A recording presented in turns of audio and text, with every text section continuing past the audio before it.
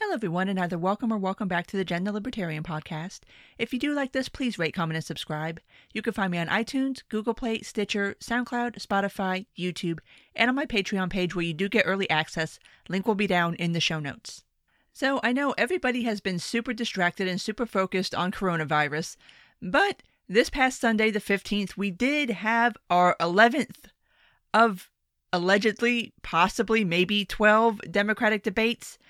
And on the topic of coronavirus, this had to be handled differently than the other debates prior to it.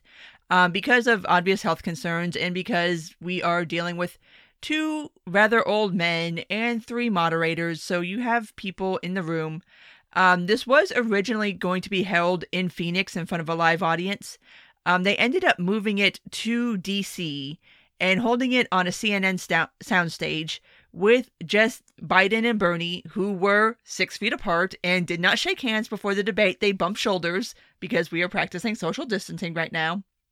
And the three moderators, which made for a very interesting, very different debate viewing experience. And I'll kind of touch on that a little bit later, but overall, I really enjoyed this format. I think that if there is a 12th debate, I would very much like to see it in this format. I feel like the absence of an audience really helped to focus on the two candidates on stage without external distractions or playing for applause or playing for laughs. I really like this format. I think it made it just a lot easier to watch and actually made it a lot more informative because you just had basically, like I said, the two men and the three moderators in a room, and that's it. Like, that was it. So if you didn't watch it, I think if you go on YouTube, or I know CNN said that they were going to be putting up the entirety of the debate. I don't know if they did it on CNN.com or if you can catch it on YouTube, but it is very much a different experience, and I kind of recommend watching it because this one was actually, honestly, informative and entertaining in a way that the past ones have not been, just because you've had so many people on stage and you've had those live audiences, and it's just been kind of a little too much distraction, I think, especially after watching this format in this very controlled environment. I would support debates being held this way going forth, even going into the general election. I feel like that would be incredibly helpful in eliminating a lot of the distraction that typically comes from these debate structures, especially televised debates. So getting into the debate topics themselves, obviously the first topic, first and foremost, is the coronavirus epidemic, because obviously this is kind of the most important thing going on in the country right now. And this is something, and I'm going to say something, I don't want people to take this the wrong way, because I'm not saying that there's anything good about coronavirus, but this situation, especially obviously when you're talking about coronavirus, obviously this segues into a discussion about healthcare. This helps Biden tremendously more than it helps Bernie, because during this conversation, obviously the first question is, as president, what would you be doing right now to combat the spread of coronavirus within the United States? And Biden went on a very pragmatic sort of route where you get the sense that obviously he's not going to upset the current system. He's not going to be taking away people's private health insurance, that there would be a government response, possibly stimulus, possibly various other sorts of things. Both men, for what it's worth, do support free coronavirus testing and treatment. That I'm not entirely sure, like, there's a couple different bills floating around right now. One of the bills, I think the one coming out of the House, mandates that your insurance provider has to pay for it, but then there's some technical difficulties with that. So how that's going to work logistically, I'm not entirely sure, but Biden does support that. Obviously, Bernie supports it, and he is still obviously pushing for Medicare for all. Here's where this works out a lot better for Biden than it does for Bernie. In this current moment, Medicare for all is going to be kind of a hard sell when you have to explain to people that under Bernie's plan, private healthcare, private insurance would cease to exist. That is not an argument that is going to go over well right now at all, when there's a massive public health scare in the country, just pushing for a massive overhaul of insurance, of healthcare, is just, that's going to be too much of a shock to people right now. Like, obviously, Bernie supporters will point to it and be like, this is why we need Medicare for all. And actually, Biden scored a really good point here while Bernie was advocating, like, this is why we need Medicare for all. Biden pointed out that Italy has single payer, and Italy is having a massive, massive problem with coronavirus. And for what it's worth, Spain also has single payer, and they are having issues too. So there's nothing about Medicare for all. There's nothing about a public option that would prevent something like this from happening.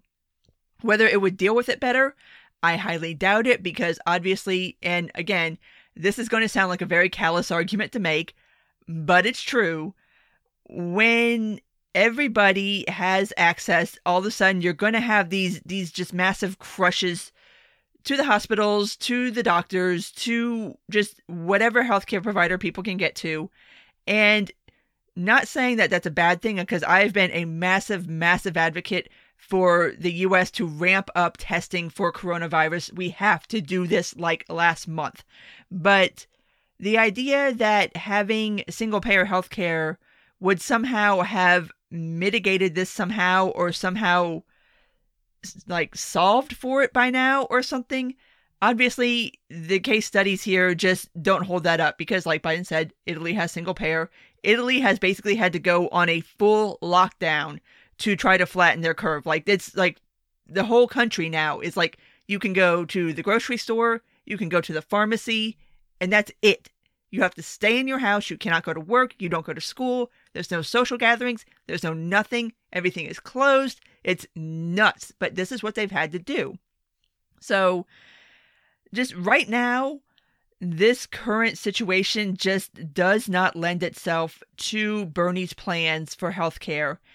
And during the discussion and the questioning about what you would do as president for coronavirus, Biden just seemed a lot more nimble in being able to answer the question, because Bernie, obviously, I've said this before, I'll say it again, every time you want to make an argument about damn near anything on the planet, Bernie will manage to bring about Medicare for all. Like, he's got his talking points, and that's it. And there's not a lot of flexibility and mobility in Bernie's message that allows for adaptation to current, very fast-moving events. And to me, that was abundantly obvious in watching this section of the debate, that it's just not there. Like, he can't pivot. He can't pivot as well as Biden can.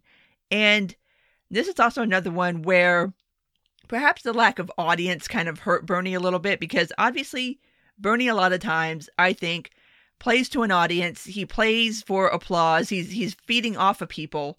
And whereas Biden is the exact opposite, where people point out that he can do very good in like very controlled environments, like prepared speeches and stuff like that. But when you start getting him in front of people, he starts getting flustered. He starts getting angry. That's when you start getting these flubs and him telling people that they don't know shit and calling them fat. So this format, I think, did help Biden a lot more than it helped Bernie. And I think it really exposes a lot of the weaknesses that a Bernie Sanders campaign has, and what possibly a Bernie Sanders presidency would have. Because if you can't bend here, if you can't pivot, if you can't take your message and adapt it to the current environment, I mean, how are you going to do this with policy? I mean, you can't just have set policy and be like, okay, that's it. Like, it's just, there was a distinct difference between the two men. And like I said, this part of the debate really, really showed it. There was one question posed to both men about deploying the military to fight coronavirus, like within the United States, which left me scratching my head a little bit, because the only military that can be deployed within the United States would be the National Guard, and there are some states. I know Texas has. I think Jersey has mobilized their National Guards to assist in coronavirus treatment, testing, setting up facilities, stuff like that. But the question was about the military writ large, and both men were like, yes, I would. And I was just like, I don't understand what this question means. I don't know if they entirely understood what the question meant.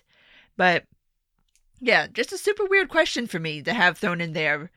And to kind of wrap up this section of the debate, in which actually kind of helped pivot to the next section, was they actually discussed the logistics of what lockdowns would look like. And to me, that's very important. Biden, again, was very pragmatic about this. Like, you have to think about, when you're doing these things, you have to think about economic impact. You have to think about the impact on individuals. Like, it's not just simply a public health thing. You have to think about the economy. And Bernie kind of went along in the same vein, although we already know kind of how Bernie would feel about that.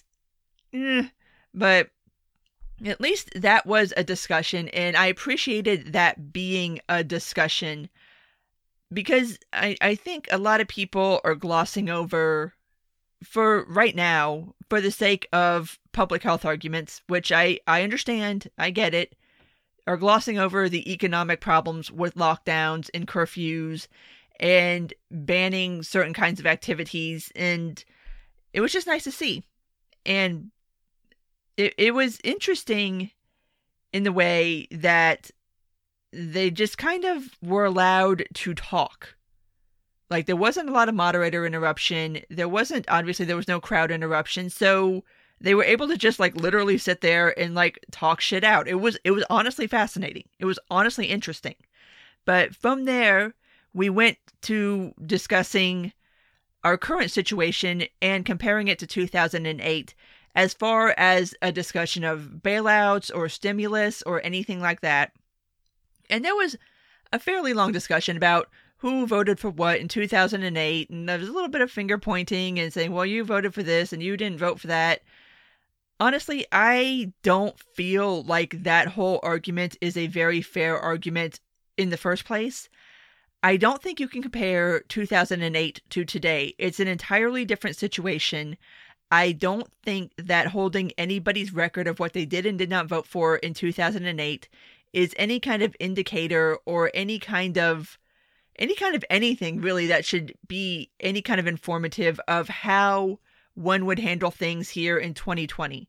In 2008, there were people who acted badly. You had institutions that acted badly, and they got bailed out, and feel however you want to feel about that.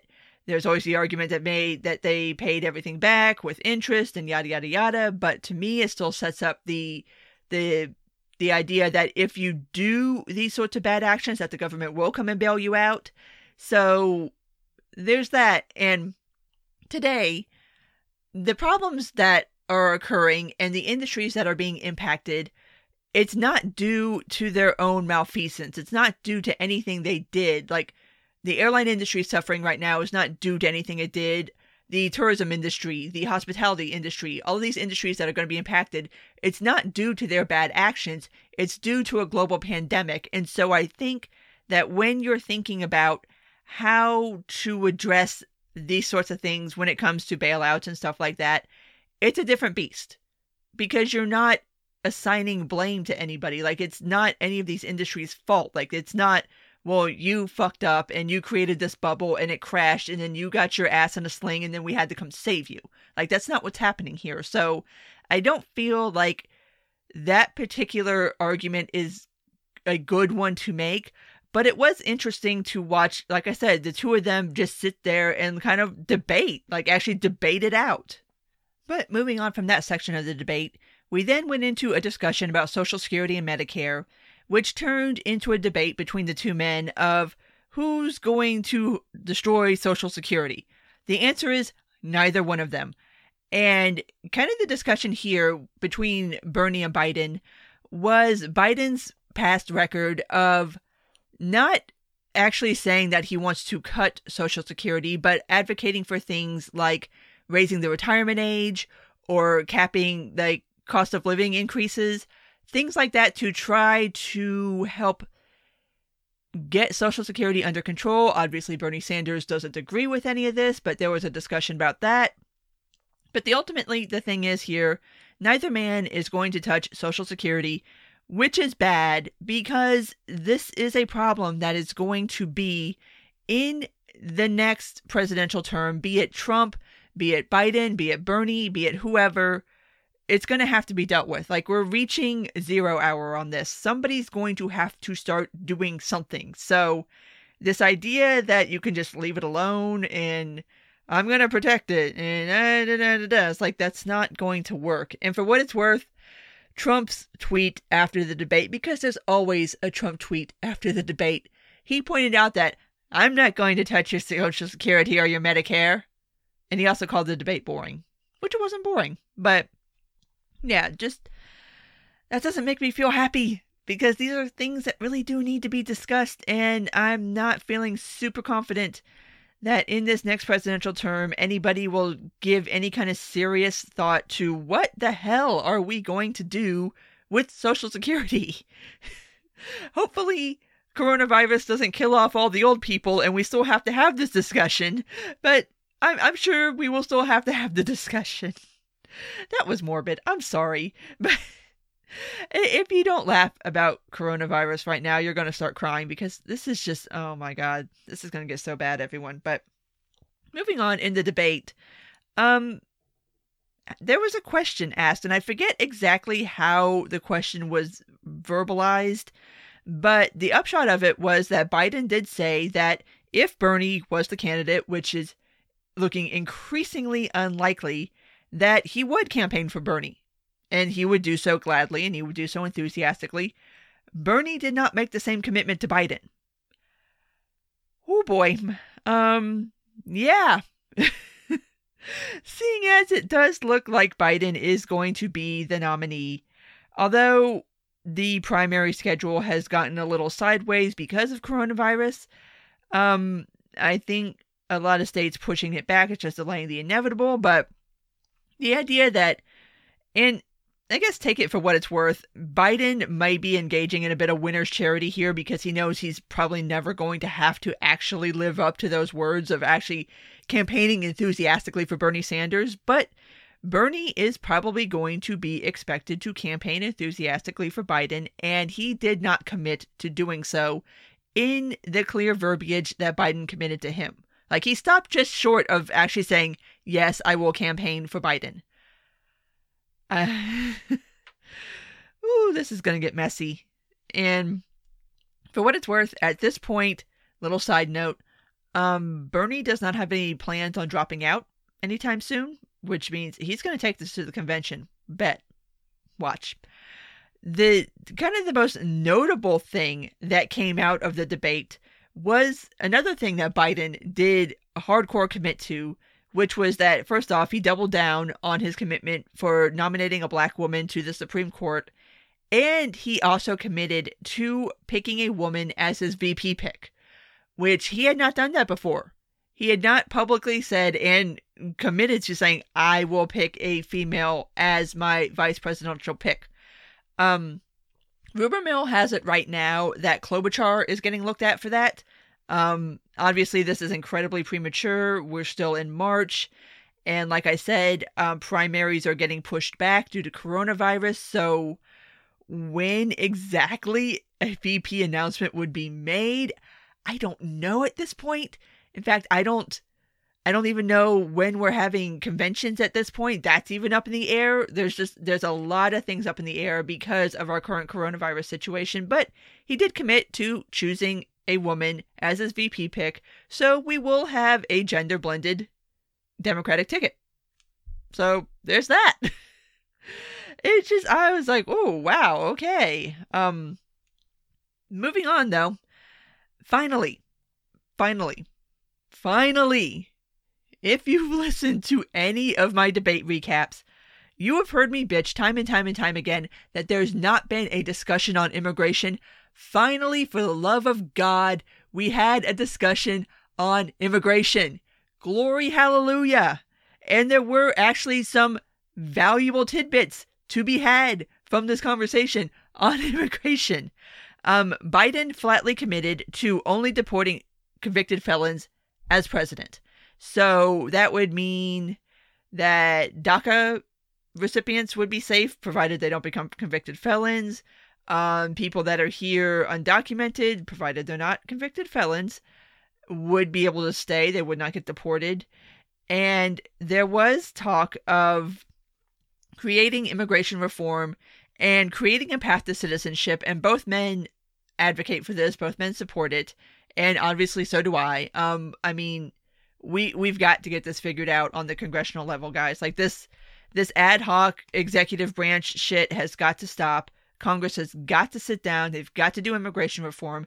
They've got to figure out what the fuck we're doing. We have to figure out a pathway to citizenship for people that are here. Like, this is a no-brainer. So I was happy to have this conversation and to hear Biden commit to that. Obviously, Bernie feels much the same way because he does have very good views, honestly, on social issues, and he is also very good on war issues, and Bernie does deserve credit for that. As shitty as his economic policies are, especially his domestic economic policies, I mean, he is good on some things. And hey, give him a round of applause. Like, he's been on the right side of history on the Iraq war vote. He's been on the right side of history on a couple of criminal justice issues. So there is that. And both men also flatly said no to whether they would support local police departments turning over undocumented people to ICE. Which, good. You know what? ICE can go do their own fucking job. Stop expecting local PD to do your job. Fuck you. Abolish ICE anyway. Just get rid of ICE. But that was nice to hear both men say that basically I'm not going to expect the local PD to do ICE's job for them. That was good. I like that. And so we finally had a conversation about immigration. Not as long as I would like, not as comprehensive as I would like, but at this point I'll take it because it's better than nothing. And then to wrap up the debate, of course we had to touch on climate change, which, honestly, if you've watched any of these debates, if you've watched any of the climate change discussions, there was nothing new to be discussed here. The one thing I did find super notable is that at no point in this debate was the word nuclear uttered once in a climate change debate. And that's nothing new. And I have been highly critical of this in that if you are discussing climate change, if you are discussing alternate forms of energy, and you are not putting nuclear on the table, I am not taking you seriously as somebody who is really sitting down and thinking about what we can do to reduce emissions, what we can do to affect climate change, what we can do to move to cleaner sources of energy. I mean, sure, wind, fine, solar, fine, hydro, fine. I don't think any of those technologies are to the point where they are going to be able to provide the kind of energy that this country is going to need, both just on scale and demand. I mean, this is a very large country. We use a lot of energy. And some of these solutions that work for smaller countries that have less people and maybe use less energy, cool, that's fine for them. I just don't see how it's going to scale for the United States. Nuclear can. So unless you're putting that on the table and having that discussion, I'm sorry, I'm not taking you seriously. You're leaving one of the best options off the table in order to pursue lesser options that are not going to meet the needs of this country. And so I don't fuck with you. So, but like I said, everything else in that conversation, like if you've watched any of these debates, I mean, climate change has been discussed over and over and over and over and over and over again. And the Green New Deal has been discussed to death. And so there's nothing new here. So anyway, overall, like I said at the beginning of this, I genuinely liked this debate. I thought this was good. Like, and especially coming off the last debate that was just an absolute fucking dumpster fire. Like, oh my God. This was nice. This was refreshing. And I do think that obviously only having two people on stage helps. Like I said, I think not having an audience helped tremendously. I think keeping this a small, intimate affair really helped keep the focus on the candidates. And I have to give a round of applause to the moderators. Let's see, we had Jake Tapper and Dana Bash from CNN and Ilya Calderon from Univision, they did a fantastic job. And it was kind of a tale of two debates, because in the last debate, you had less of a moderator not less of a moderator presence, but basically everybody on stage was just running all over the moderators. It's like they might as well have not even been there. This was a situation where you had three people who were very, very good at their jobs and knew when to talk and also when to kind of sit back and let the candidates talk. And there were stretches of time, like 5, 6, 7 minutes, where the moderators did not interrupt at all. They just let them go. They just let them talk. And there were time restraints put on things. Like there was, at the beginning of every debate, they say, okay, you have X amount of time to answer this question, and then you have Y amount of time for rebuttal. But as the debate wore on, that kind of got put to the side. And not because either candidate was just running all over the moderators. It's just the moderators sat back and were like, you know what? Let them debate. Just let them debate. And that, I think, made for a really good viewing experience, because you got a really good idea of the differences between the two men. So, big round of applause to the moderators on this one for not losing complete control of the debate and allowing the debate to be a debate. So, good job to them. My winner for the debate, and this should be no surprise, was Joe Biden. I mean, it's just... And that's not to say that I like Joe Biden or support Joe Biden, but in this moment, in this particular time that we are in this country, having somebody like Joe Biden, who everybody kind of knows, everybody's kind of like, oh, it's Joe, we know Joe, he's an all right guy, he's what passes for a centrist now, which the Overton window has moved so far to the left that, I mean, the things that Biden supports, like 5 years ago, would not be considered centrist, but it is centrist now in comparison to Bernie Sanders, which is now the only other option. And I think that if somebody were watching that debate and they were going into the Democratic primary and they're trying to figure out, okay, who do I want to support? I really think that Biden would win that person's vote, because he just kind of came off as just like the nice, pragmatic guy. It's like, I don't want to change all the things. I don't want to upend everything. I don't want to take your health care. I don't want to do this, that, and the other. I just kind of want to keep things running. I want to keep things smooth and simple and borderline boring. And at this point, I think that is going to resonate with a lot more people than Bernie Sanders kind of wanting to burn the whole thing down. So, yeah, I think Biden really came out on top of this one. Like I said, primaries are kind of up in the air right now. As I am recording this, which is on the 17th, Florida is actually having their primary today. Amazingly enough, Ohio did end up delaying theirs, but I'll cover that a little more in the weekly roundup. But we are having primaries today. Where primaries stand after this, I'm not sure.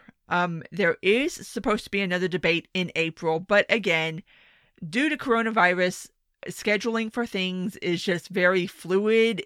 Things are getting pushed back. I don't know as if they would cancel that debate, but I don't know like date and time and location and how that would be handled. This all remains to be seen. Like this is just a very, very weird time in this country, very unprecedented. There's a lot of things up in the air, and just that alone, I think, works in Biden's favor a lot better, because he looks like a more stabilizing force than Bernie. So, anyway, that is my recap of the 11th Democratic primary debate. If there is a 12th, I will obviously do that too, just for the sake of completeness of this project. And hopefully we'll all still be here. And we won't all be dead. I don't think we'll all be dead. I think we're going to be fine. I think it's not going to be nothing, but Lord. Anyway, we'll talk about that more on the weekly roundup, because that's a little beyond the scope of this one. So if you did make it this far, as always, thank you for listening. And if you do like this, please rate, comment, and subscribe. You can find me on iTunes, Google Play, Stitcher, SoundCloud, Spotify, YouTube, and on my Patreon page. Take care, and until next time.